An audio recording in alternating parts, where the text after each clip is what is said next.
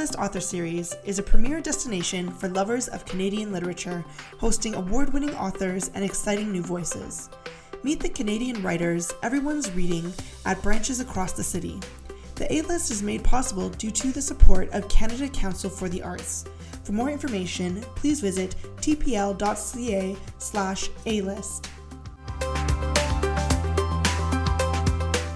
On Thursday, April 28, in celebration of National Poetry Month, A-List author Rupi Kaur, a multifaceted artist and poet, visited Toronto Reference Library to perform spoken word poetry and discuss her book Milk and Honey, a collection of poems and prose about the experience of love, loss, survival, and femininity.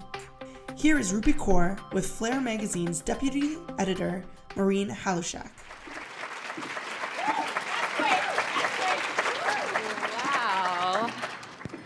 Wow. Oh my God, I feel like it's prom and I'm prom queen.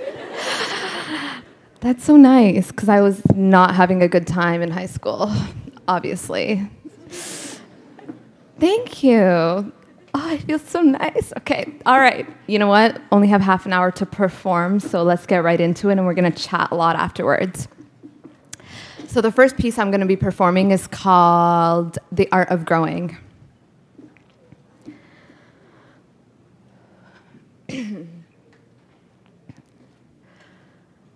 I felt beautiful until the age of 12, when my body began to ripen like new fruit. And suddenly, the boys, they didn't want to play tag at recess. They wanted to touch all the new and unfamiliar parts of me. The parts I didn't know how to wear, didn't know how to carry, tried to bury in my rib cage. Boobs, they said. And I hated that word. Hated that I was embarrassed to say it, that even though it was referring to my body, it didn't belong to me.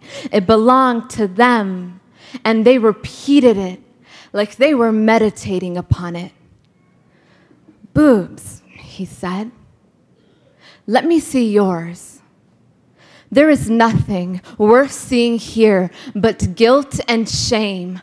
I try to rot into the earth below my feet, but I am still standing 1 foot across from his hooked fingers, and when he charges to feast on my half moons, I bite into his forearm and decide that I hate this body, that I must have done something terrible to deserve it.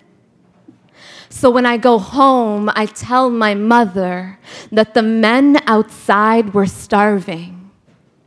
She tells me I must not dress with my breasts hanging, said the boys will get hungry if they see fruit. Said I should sit with my legs closed like a woman oughta, or the men will get angry and fight.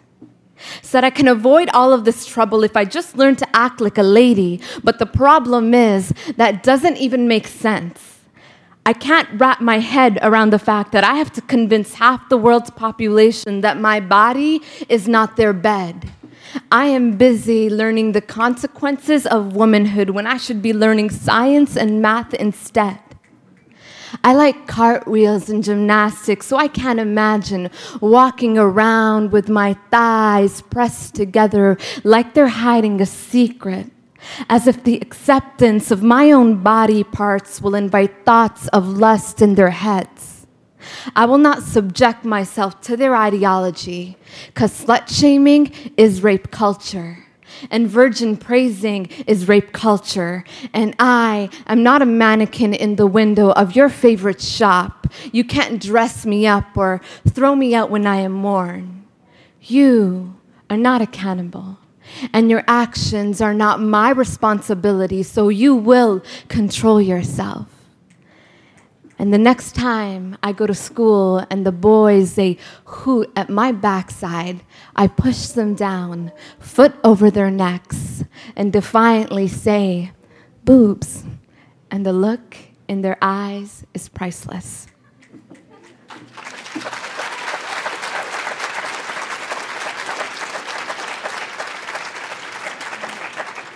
Wicked, thank you. Let's start with chapter 1. I'm going to be shouting out the page number so you can follow along with me.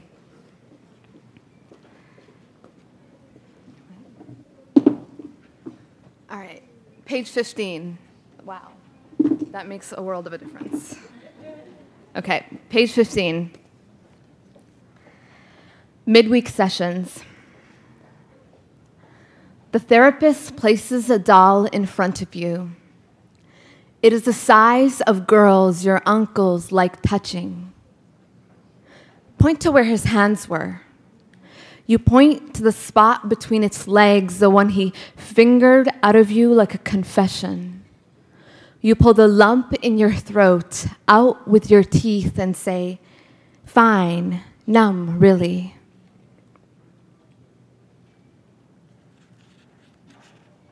Page 19. To fathers with daughters. Every time you tell your daughter that you yell at her out of love, you teach her to confuse anger with kindness, which seems like a good idea until she grows up to trust men who hurt her because they look so much like you. Page 33. The art of being empty. Emptying out of my mother's belly was my first act of disappearance. Learning to shrink for a family who likes their daughters invisible was the second. The art of being empty is simple. Believe them when they say you are nothing. Repeat it to yourself like a wish. I am nothing, I am nothing, I am nothing so often. The only reason you know that you're still alive is from the heaving of your chest.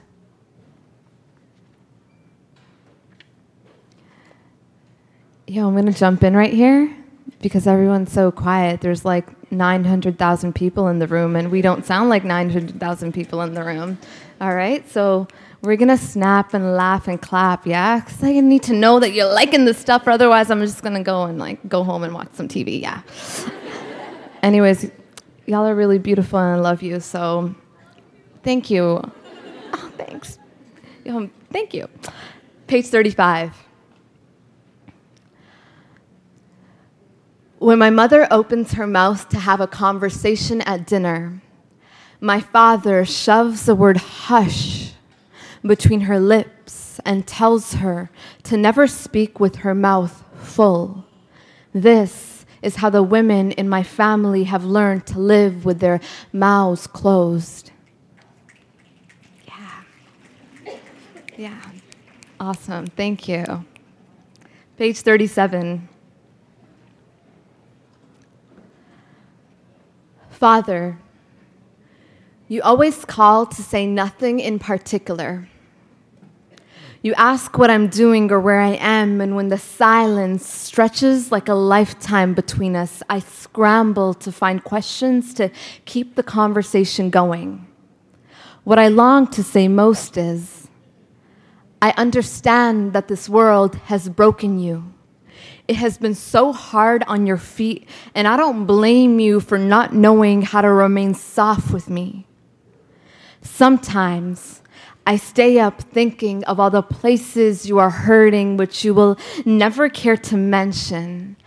I come from the same aching blood, from the same bones, so desperate for attention, I collapse in on myself. I am your daughter.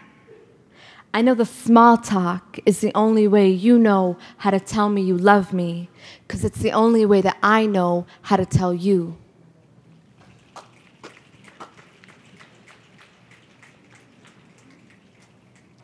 Page 39.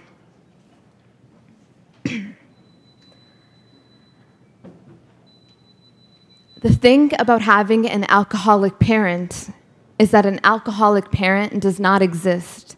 Simply an alcoholic who could not stay sober long enough to raise their kids. All right. Okay, we're done chapter 1, which is like super sad.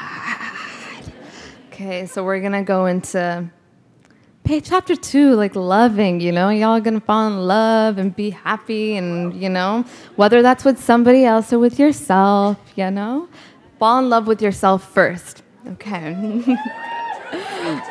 Yeah. Page 47. No, it won't be love at first sight when we meet. It'll be love at first remembrance. 'Cause I have seen you in my mother's eyes when she tells me to marry the type of man I'd want to raise my son to be like.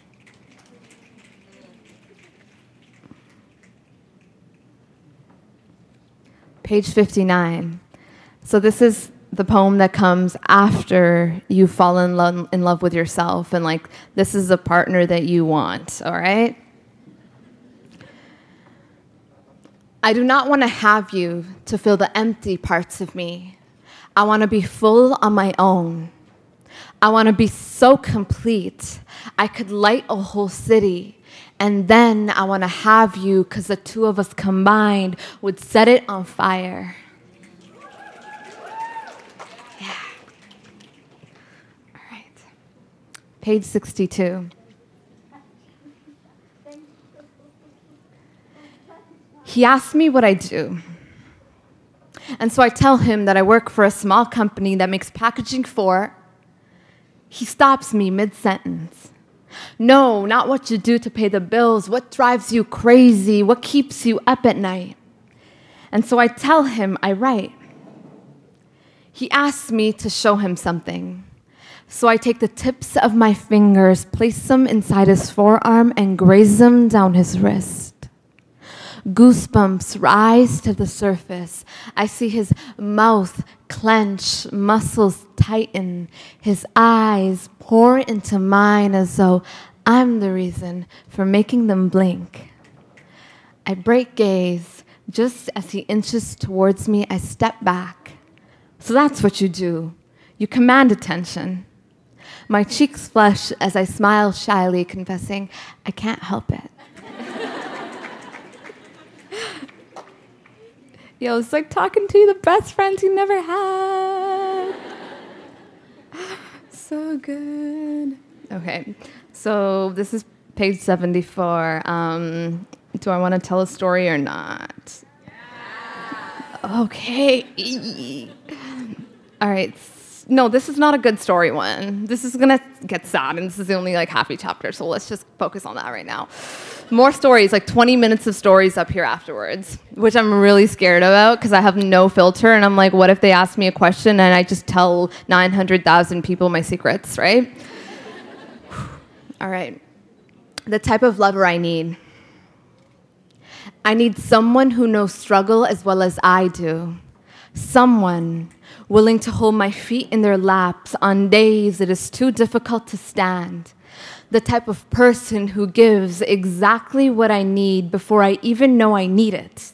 The type of lover who hears me even when I do not speak is the type of understanding I demand.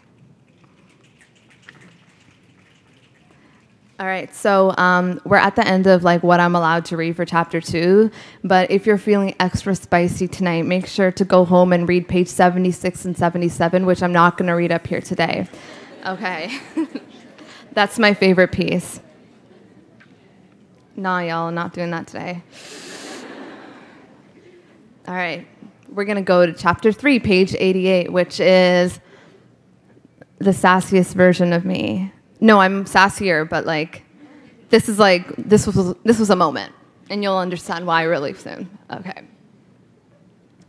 It's like when your ex breaks up with you and then they start dating your twin is exactly what inspires this piece. Yeah. That's sad. Okay, go for it. The woman who comes after me will be a bootleg version of who I am. She will try and write poems for you to erase the ones that I have left memorized on your lips, but her lines could never punch you in the stomach the way mine did. She will then try to make love to your body, but she will never lick, caress, or suck like me. She will be a sad replacement of the woman you let slip. Nothing she does will excite you, and this will break her. And when she is tired of falling apart for a man that does not give back what he takes, she will recognize me in your eyelids staring at her with pity, and it will hit her. How can she possibly love someone who is busy loving someone that he can never get his hands on again? Yeah. But I'm here for the sisterhood, y'all know that. Yeah. This was like a thing where I had to actively learn, like, yo, why am I blaming her? That's not what it's about. But you're allowed to feel a little bit of anger. You're only human. Page 97. I like this one. I feel like it's like my most creative piece I've ever written. Thank you. I love you all. I wish I could stand here and say I love you, I love you, I love you to everybody. But yeah. That will be a spoken word piece one day. Why not? Did you think I was a city big enough for a weekend getaway? I am the town surrounding it, the one you've never heard of but always pass through. There are no neon lights here, no skyscrapers or statues, but there is thunder, for I make bridges tremble. I am not street meat, I am homemade jam, thick enough to cut, the sweetest thing your lips will touch. I am not police sirens, I am the crackle of a fireplace.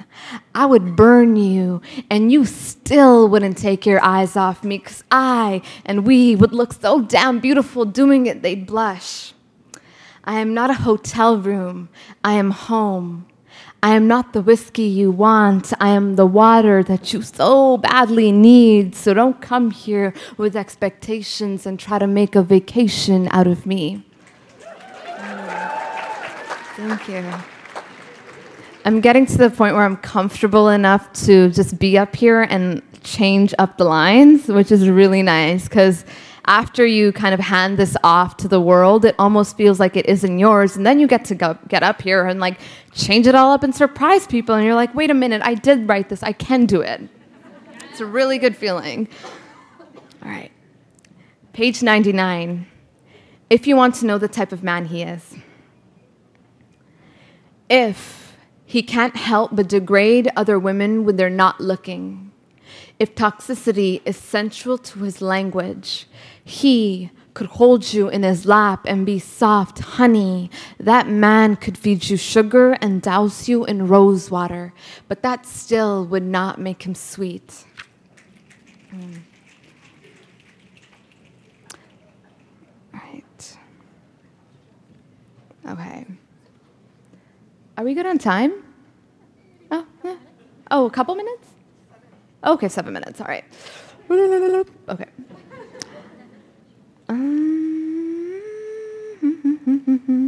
If we have 7 minutes, let's go to chapter 4. Yeah.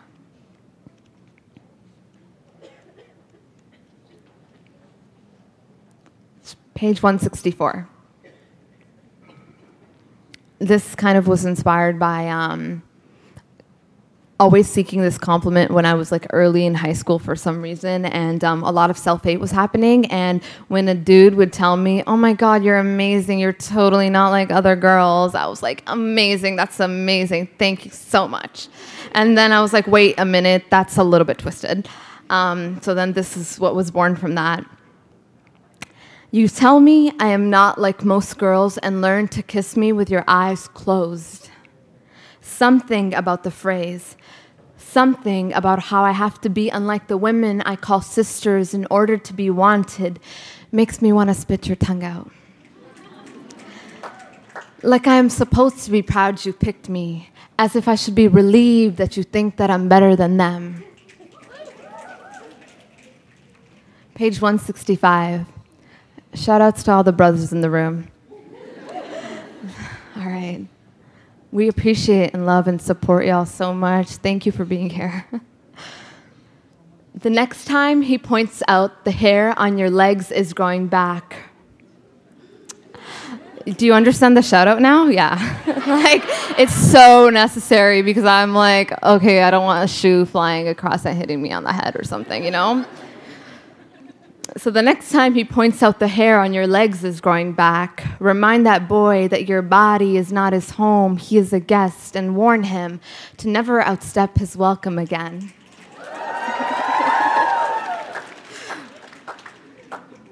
Whew.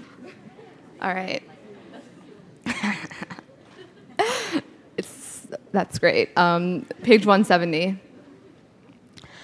My issue with what they consider beautiful is that their concept of beauty centers around excluding people. I find hair beautiful.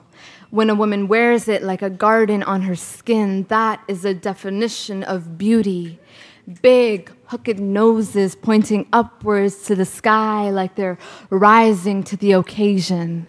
Skin the color of earth my ancestors planted crops on to feed a lineage of women with thighs thick as tree trunks, eyes like almonds deeply hooded with conviction.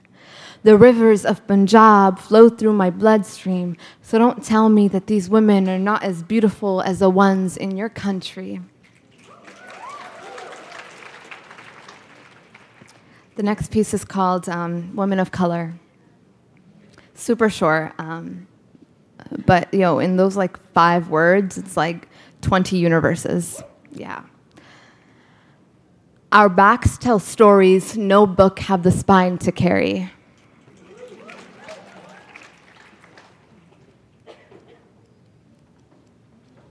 All right, one more and then we're gonna finish. 2 more. 179. I want to apologize to all the women I have called pretty before I've called them intelligent or brave. I'm sorry I made it sound as though something as simple as what you're born with is the most you have to be proud of.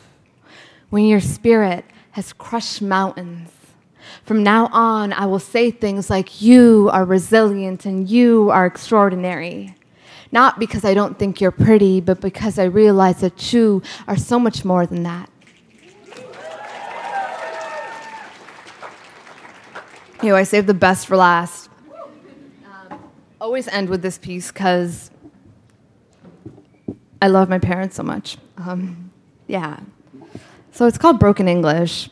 It was on YouTube, and then I made it private because it was really weird. I'm like, why is it like... just whatever, personal things. Anyways, we're going to have some music playing. A friend of mine produced it. Shout outs to all of our immigrant parents. That's what this piece is about. And shout outs to all of you. Yeah, so nice. Can we start again? Okay. Yeah, sorry, I don't know when it stops and starts. Okay. I think about the way my father pulled the family out of poverty without knowing what a vowel was. And my mother raised 4 children without being able to construct a perfect sentence in English. A discombobulated couple that landed in the new world with hopes that left a bitter taste of rejection, of starvation in their mouth. No family, no friends, just man and wife. 2 university degrees that meant nothing. 1 mother tongue that was broken now. 1 swollen belly with a baby inside. A father worrying about jobs and rent. 'Cause no matter what, this baby was coming. And they thought to themselves, for a split second, was it worth it to put all of our money into the dreams of a country that is swallowing us whole? And Papa looks at his woman's eyes and sees loneliness living where the iris was. Wants to give her a home in a country that looks at her with the word visitor wrapped around their tongue. On their wedding day, she left an entire village to be his wife. And now she left an entire country to be a warrior. And when the winter came, They had nothing but the heat of their own bodies to keep the coldness out.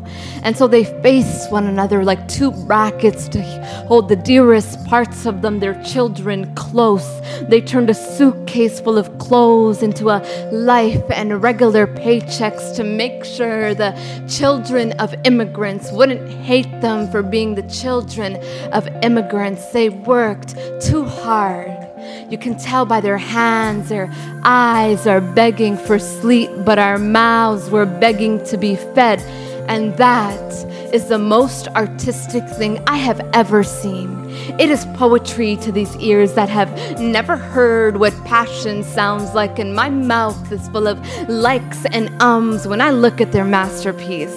Because there are no words in the English language that can articulate that kind of beauty. I can't compact their existence into 26 letters and call it a description. I tried once, but the adjectives needed to describe them don't even exist. So instead, I ended up with pages and pages full of words, followed with commas and more words and more commas, only to realize that there are some things in the world so infinite, they could never use a full stop. So how dare you mock your mother when she opens her mouth and broken English spills out? Don't be ashamed of the fact that she split through countries to be here so you wouldn't have to cross a shoreline. Her accent is thick like honey. Hold it with your life. It's the only thing she has left from home. Don't you stomp on that richness. Instead, hang it up on the walls of museums next to Dali and Van Gogh. Her life is brilliant and tragic. Kiss the side of her tender cheek. She already knows what it sounds like to have an entire nation laugh when she speaks. She is more than our punctuation and language. We might be able to paint pictures and write stories, but she made an entire world for herself. So how is that for art?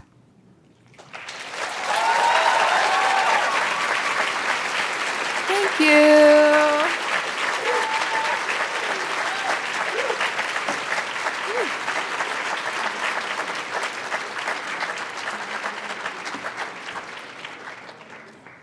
Before we get started, thanks so much. Yo, I felt like a queen up here, so thank you. I was like super tired this morning. Felt like a queen, but yo, I am a queen, right? Like that's a language we gotta start using with ourselves. Yeah, thank you for the energy. Y'all woke me up. I got a coffee, didn't even need the coffee, so thank you.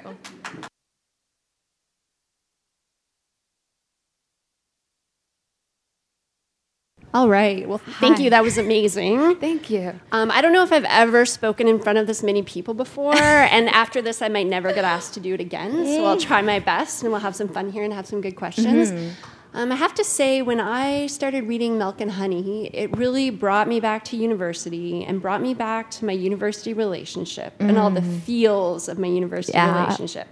The on again, the off again, the on again, the off again. And spoiler alert, it didn't work out. No. As they often do not. Yeah. And I really wish I could have traveled back in time and just brought myself Milk and Honey and maybe hit myself over the head with it and said, get over it. Learn how to separate the salt from the sugar and just learn if he wants to be with you, he'll be with you, which is such basic advice, but awesome advice to hear at the same time. Thank you. So I will probably get booted off the stage for saying this, especially at the library and especially during National Poetry Month. Yeah. But this is the first book of poetry I've read since university. Wow. And I've enjoyed it sort of eons more than anything I read during my degree. And I think that's largely due to the fact that a lot of the poetry we're sort of prescribed to read is inaccessible. Like, it's not a lot of fun. It's not playful. Your presentation is amazing. Thank you. What role did poetry play in your life when you before you started writing it? Did you have a relationship with poetry at all, or? So I didn't necessarily. Well, I mean, I grew up like having crushes on boys and then writing them poems and thinking they would fall in love with me and ask me out, right? Like at the age of grade 6. So weird. But anyways, I've always been an expressive person. The art, I think, is not specifically the writing. Like, writing is a tool. and the art is expressing. And I mean, I've been expressing from the time that I was in from the time that I was 5, and it started with, majority of my life was drawing, then exploring painting. And then one day there was a community open mic happening, and I was like going through some ish. It was grade 12, and you're like, let me just take out the trash. And so I'm like, I'm gonna stop writing for that guy, and I'm gonna go write myself a poem, and then I'm gonna read it in front of people. I don't even know what that means, but I'm gonna do it. And so I got up there and I read it, and it was like an awakening almost, like no one had ever listened to me before. And all of a sudden, everyone was listening to me, and I was hooked. And then it was just like the rest is history kind of thing. So that's really, it became something that was, I had all these questions and all of these feelings that like no one had answers for. And then the poetry was, I have all these questions and I have to write to figure the answers out. So Milk and Honey is like throughout university, me trying to figure out my stuff. So I know you've written in Milk and Honey that you had to convince yourself that it was okay to take up space. Mm-hmm. And then later, we interviewed you for Flair, shameless plug here, 60 Under 30, online now. And you mentioned that you became addicted to spoken word when you were a teenager. So I'm curious about how someone who really had to consciously convince themselves, like, hey, I can be here. How did you get up on stage? Like, that takes a lot of lady balls to get up there. Yeah. Okay. So let me think about this. Like I said, grade 12, it was a rough year. If anyone went to Turner Fenton that year, y'all knew I was having a rough year. And so it was just like a change of space. And honestly, I can't even tell you that it was an active and conscious decision on my part. I think my life, like the poetry and the writing and the performing has saved my life and turned it around and revolutionized so much, right?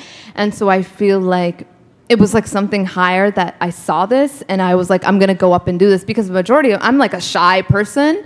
I switch off when I'm off stage, right? So for somebody that's extremely shy, I honestly started to speak to my friends in middle school. Before that, I was just like that. And so I think that's where the addicted kind of thing comes in, because you're silent for so long and there's this voicelessness, and then all of a sudden you are projecting a voice, and it's your voice, and you hear it and they hear it, and then the rest is history. And what was this first poem about? It was terrible. I was so basically taking tips from everything else, and I was like, okay, let me just write about, it had no theme. Every line was about something different. Like, I was angry at the government. I'm pretty sure that at the time I didn't even know who the prime minister was. I was just cussing everybody out because I'm like, oh, that's what spoken word is, right? Like, I'm just angry. So I think it was just teen angst, right? And I should have been reading something like this or writing something like this, but I hadn't found the words to that yet. So I was projecting all of these feelings onto systems I could kind of understand, because I grew up, and the adults are always like, oh, politics, oh, this person's crap and that's garbage. So that's what the first piece was about. And everybody in the room, they were like probably 10 years older than myself. So of course they seemed like little me on stage. They're like, so good, oh my God. And then they told me like years later, when I obviously developed it as an artist, that it absolutely sucked. And so, yeah, that's what the first piece was about. And one day I'm gonna probably share it with everybody. Was it a personal piece? No, it was like so anti-personal. Like, is bad, yeah. One thing I love about your work, and I'm sure everyone else here does as well, is you just have such a range of emotion in your poetry. Like, you have some wicked burns in this book. Ooh, yeah. I love the line about the person who comes after you will be a bootleg version of yourself. Like, I'm sure Taylor Swift wishes she had that line in her repertoire. It's amazing. And then you also have, like, obviously intensely personal stuff. You have some crazy, sexy poems in there, and also some of your work is political as well. Do you find that some pieces are easier to read than others out loud? So definitely. I mean, the hardest pieces to read are page 76 and 77, which is just sexual. And so the reason that's hard to read is obviously like like, it's hard for me to own up to some of those lines in there. They are just like, whoo, okay. So it's difficult because, just because of that. But the reason that it's so important is because you have chapter 1 where I am discussing rape and sexual abuse. So there is like this subject who has her soul ripped from her from such a young age. And so the sexual pieces are so devastatingly important because you can own that sexuality again after it's been taken away, and it hasn't been taken away because it's yours, and that is why it's so important to read those. Posting online has in the beginning was really scary, but I was just gonna get there. Yeah, Next question. yeah. It's kind of like, so early on. Now I don't really care, but early on it would be like, okay, like I want to share this, and it's really the difficult ones I want to share because that's like my innermost like thoughts that are tugging at me. So I would like post something.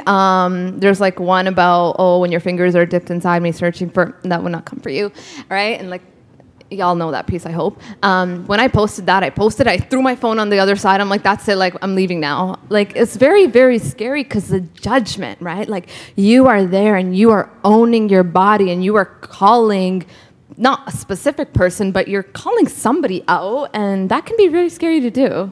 And how did it feel when you finally picked up your phone again and looked to see what kind of responses you were receiving? So I actually sometimes never read them because I'm so scared, like very, very petrified, because it's your soul out there, and then you don't want to read somebody being like, oh, that's, saying something mean sometimes, but I've like, my skin has grown like very, very, very thick, and usually though, like when I do read them, it's all love, and I'm like, wow, that's when you're like, your deepest, most scariest thoughts sometimes is the most universal. Mm-hmm. And I know being a woman on the social media and being a feminist on social media, you obviously must experience a bit of the dark side as well sometimes. Do you ever feel like you just need to step away and take a break, or? Not because of the dark side or like, the meanness, not really because of that. More so, I think, because it's so much and it feels like you're giving to so many people. I think that's honestly, social media has been the biggest and darkest struggle in all of this. I mean, it's no joke. Like, you don't realize the effects that it has until you're, just like you're on it, and I've become very aware of early on how it made me feel, right? You're spreading yourself thin on this thing, and people are allowed to just take it and chew and then bite and spit out. And then you find yourself like comparing to all these other people, and it just becomes like this negative thing. And so there's like this moment where you just have to be like, screw it, and just focus on disconnecting, turning off, and just focusing on you and the work. And I know, did you take a break earlier this year from writing a bit and from being on social media? Yeah, I did, and I'm still on that break. Very obviously. Yeah. But working. I did because it was just, the writing wasn't natural anymore, right? And I think it was because I was so tired, and like this thing came out, and like it was just like the body, the emotions, the feelings, everything's just tired and exhausted. And I felt this pressure to, okay, now Milk and Honey is out. Why aren't you promoting it? Like, I should be promoting now. Like, I should be making sure that this thing is doing really well. I work so hard for it. It should be on every list ever. And so I was forcing myself, like, write. And then after months of doing that and nothing happening, I was like, wow, I have tried to... Milk and Honey was natural, but now I'm in an unnatural situation where I'm forcing myself to create something authentic inauthentically. And then that's when I just shut it all down. And I was like, nope, now I'm going to be regular and not give a crap. And then when it feels like it's ready, it's going to come. And it does eventually feel like it's ready. And then you write. Yeah. And I know you talk a lot about self-care in your work. And I think for a lot of people, that's a bit of a nebulous concept. So do you want to talk a bit about what self-care means to you? Yeah. So growing up, I don't think that I had any concept of what it really meant. And then when I was writing Milk and Honey in like university, it was more so like taking care of myself before I'm rushing off to take care of everybody else, because who can I really help if I haven't helped myself first? And so I'm more so have been practicing self-care a lot recently because, I'm running around all the time, like doing things like this, and it can get very exhaustive. So the self-care is like, all right, so now tomorrow I am allowed to have some sugar, and I'm allowed to not talk to anybody, and I'm allowed to stay in bed all day because that makes me feel good.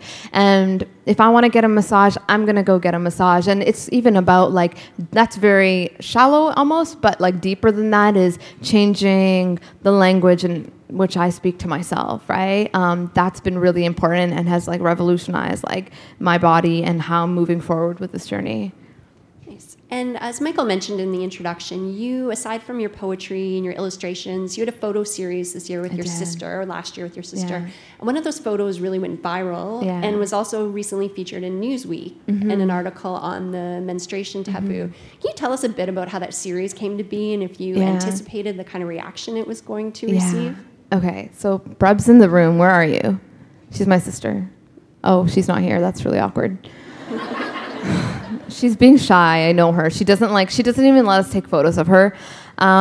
So I had this project so things before they're created kind of fizzle in my mind for a little bit. And so this had been on my mind. I'm like, I really want to create this. And it had been a year. And the reason I want to create it is because every month when I get my damn period, I am sitting there crying about how unlucky I am that I'm a girl and I have to go through this. And then I'm like, yo, that's a really crappy attitude to have because I'm going to have this for a majority of my life. So I need to learn how to fall in love with it. And how do I fall in love with it? Like, how do you fall in love with something that basically feels like there's a war inside of you, right?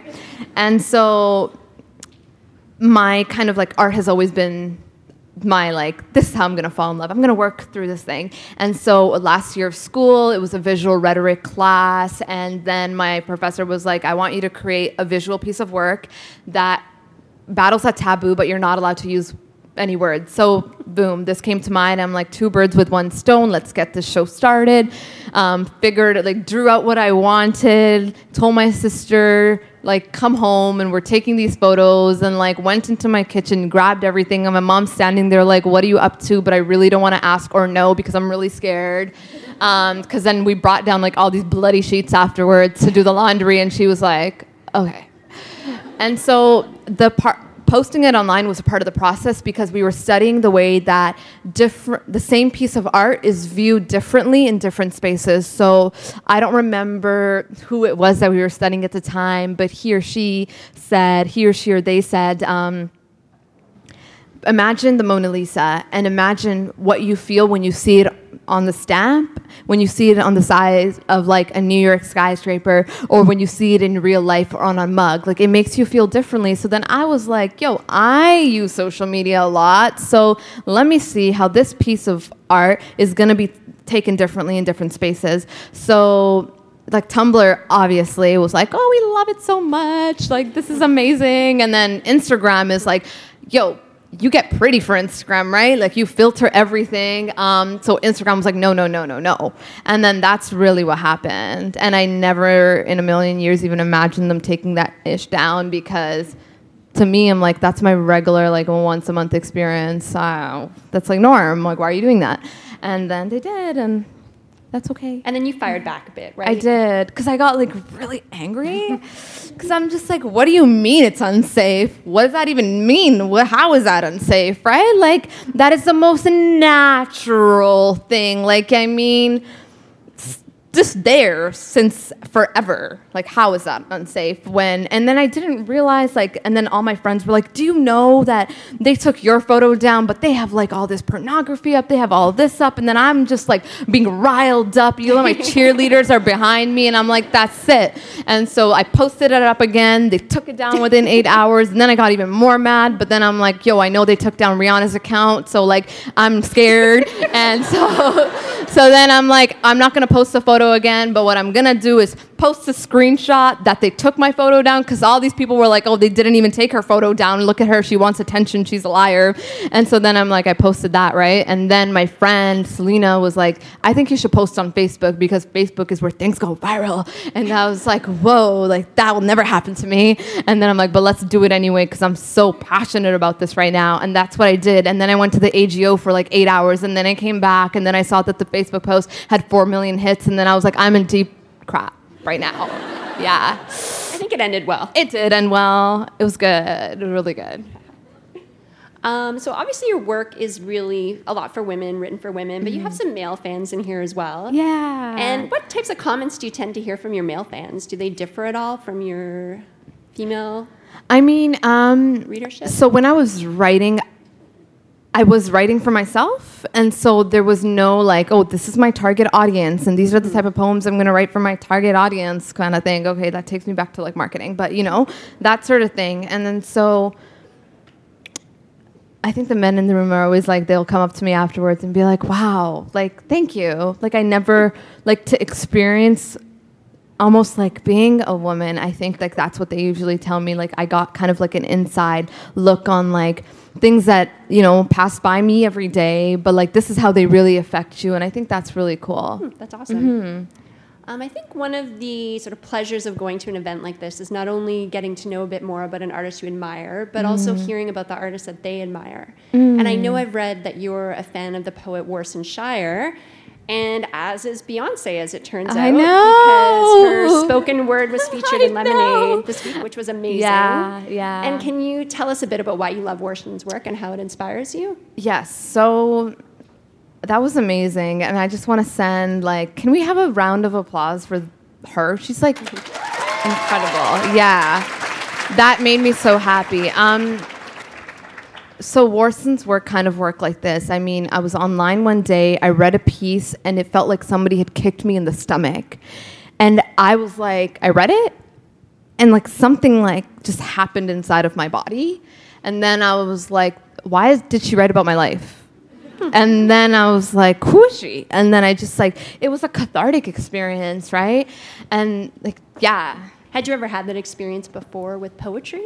Only with music. Because usually when I write, like, I actually don't read a lot of poetry. My writing kind of comes from music. So I listen to a lot of qawwalis, that kind of folk Punjabi music. And the only thing that has kind of struck that kind of chord within me are like, yeah, it's music usually. Yeah. Interesting. And I'm sure there are some artists in the room here tonight who are sort of trying to get a broader audience for their work. Can you talk a bit about why you decided to self-publish your book at first and even how you went about it? Yes. Okay. I just want to snap for all y'all artists, right? We're amazing. So that's, yeah. So kind of how that started. I mean, I didn't really know that Milk and Honey was like a side effect of what I was doing. Like there was no intention for a book until I was posting all this stuff. And then everyone was like, oh, where's your book? And I was like, what are you talking about? And I was like, okay, maybe I should put one together.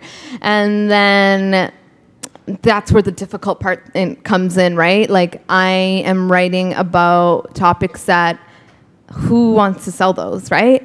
And like there's no, and then my professors were like, there's absolutely zero market for poetry. Like that's not going to happen.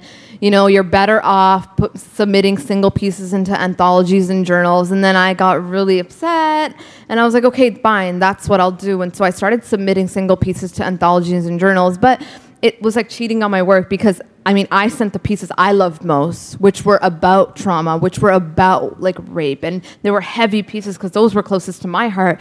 And of course they weren't getting published. And then I'm like, yo, this is cheating. Me submitting one piece and sending one piece out is cheating to the body of work because this Milk and Honey is a poem. You open it and you end it. And like that's the whole body and that's what I want folks to experience.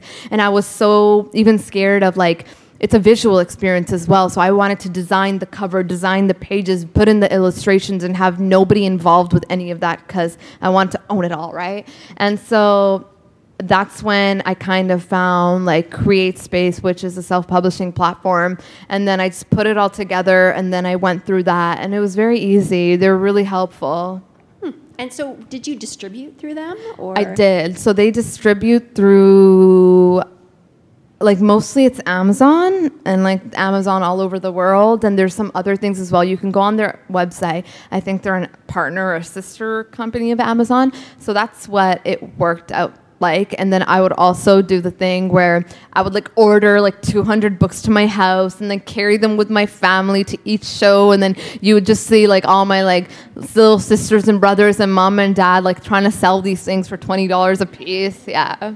And then how did you end up getting a publisher? Ooh, okay, so like I'm like meeting my publishers for the first time today. They're like right over here, y'all. And they like flew all the way from Kansas, so I'm really excited. Yeah. So Andrews McMeel, they contacted me last year, and let me tell you, I never get excited about anything because I've been let down so much in life. And then I literally have never screamed out loud in excitement. And like Patty sent me an email, and I've like engraved that name into my head ever since. Like I was screaming, and I'm like, this was after an event somewhere, and then like my friends were over, and I just started screaming and running around and like telling everybody, and my parents just were like, we don't get it. Like, right, they don't care. They care, but like, you know what I mean, right? And like my parents don't really understand the publishing world, and so that's really what happened. And then we spent a few months like trying to like figure out the contract situation, what's this going to look like and what's that, do I want to add something new, and all of that stuff. And you added some new work too. I did. I think I added about 8 new pages.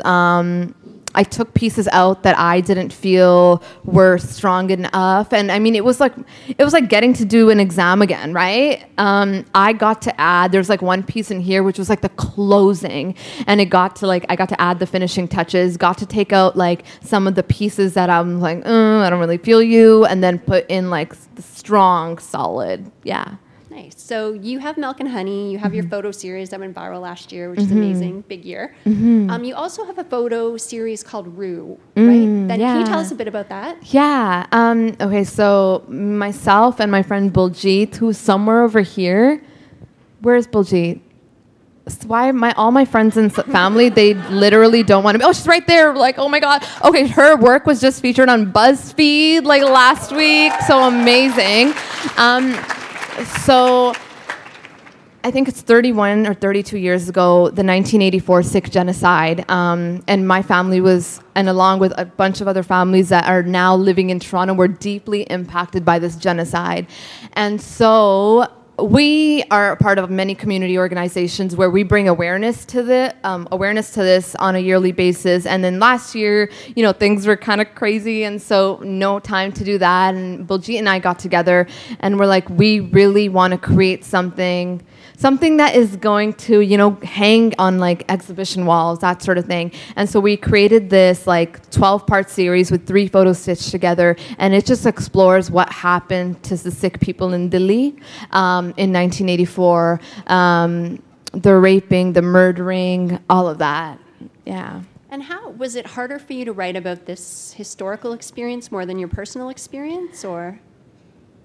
I think it was equally like difficult-ish, only because like then you're forced to explore the stories and you're forced to look at the photos, and that can become very heavy. And then you're talking to people, and then it gets like you're talking to family and you're like, whoa, this happened, and that's very sad. Yeah, definitely. Yeah. And I feel like a lot of people may only be familiar about this through your work, or starting to be familiar. That's the thing. And I was very scared in the beginning because I'm like, most of my readership isn't Sikh, so will they even understand this, and does it even matter? Shouldn't I do something that is more universal and mainstream? But then I was like, wait a minute, if I do that, then who's going to do this? And I have to do it. Like, we have to be able to tell our own stories. So yeah. Nice. All right, I have one last question for you before we move along to questions from the audience. You did a great interview with Shad on Q a couple of weeks ago, and you mentioned at the end of the interview that you have bigger and wilder dreams than just Milk and Honey. So you can tell us a bit about what's next for you? Okay. So let's see. So I'm going on like a break, right, where I have 0 friends, and I lock myself up in my room, and like I'm gonna walk out with like an encyclopedia masterpiece of just stuff. And so that's the plan. I want to explore the spoken word more. Like maybe I want to record it and make it real. You know, there's this pressure where everyone's like, "Where's Milk and Honey #2?" And I'm like, why? Let's create something else, you know? Like, it's time. I've been taking a break. It's been 2 years. And so let's dig into something new and create not like a lesser version of something like that, but like a whole different world now. So that's the goal. Yeah. Exciting. Curiosity piqued. All right. So enough from me. We'll move on to our audience questions now. The first one here. What do you think we can do to address issues like the stigma against menstruation, women's body hair, and so on? Oh. Big question. That is, because I'm like, okay. I think it's just, we're here right now and we just started the conversation, right? Like that in and of itself is so important. We're all going to walk away and we're going to do different things. I might write a poem. She'll make a film, you know. You'll have a conversation with 10 people and help change their minds. Like that's what needs to be done. And I think it's just starting off with just open conversation. Like if I can stand up here, read a poem about loving your hair growth and the entire room erupts in laughter, like I think we're off to a good start. Yeah. And an Instagram that gets re-grammed a million times. Oh my God. Yeah. All right. Question number 2. A lot of your poetry is extremely personal. How did you get comfortable with sharing so much of yourself with the world? I don't think I very much blocked that out. Like, oh, I do that? No, I don't. Like, it just kind of goes like this, and that's my like other twin. That's what she does. Because I think that if I sat here and I really understood this is what you're telling everyone, that's really scary. And so it's still scary? For sure. I don't think about it. Everyone's like, oh, how do you feel? And I'm like, I feel like how I did always, I guess. Because I'm like, I think I've very much shielded myself from that, because then it also allows me to write. Like I'm scared that what if I let that in and let that settle and then it does something to the writing.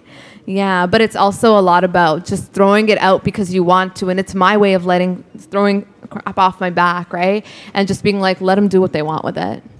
It's a great attitude. All right, question number 3. What advice would you give to an aspiring writer or poet, especially in a digital age? Okay. I think the first and foremost is like just keep writing, and that's it. I mean, keep writing. We all are going to have our different ways of sharing our work, whether it's social media, whether it's going through different avenues. Create a body of work that your bones trust, and then go with that. Good advice. You could write an advice book, I think, as a next step. Oh my God. Yeah, a lot of people told me that. And I'm like, I don't know if I can do that right now. I need advice right now. So, all right. And then final question here. Given your South Asian background, how are you able to fight the cultural stereotypes? And how did your parents initially respond to your poetry? And this is signed with a nice heart, so I'm going to give you that. Thanks. Okay, thank you.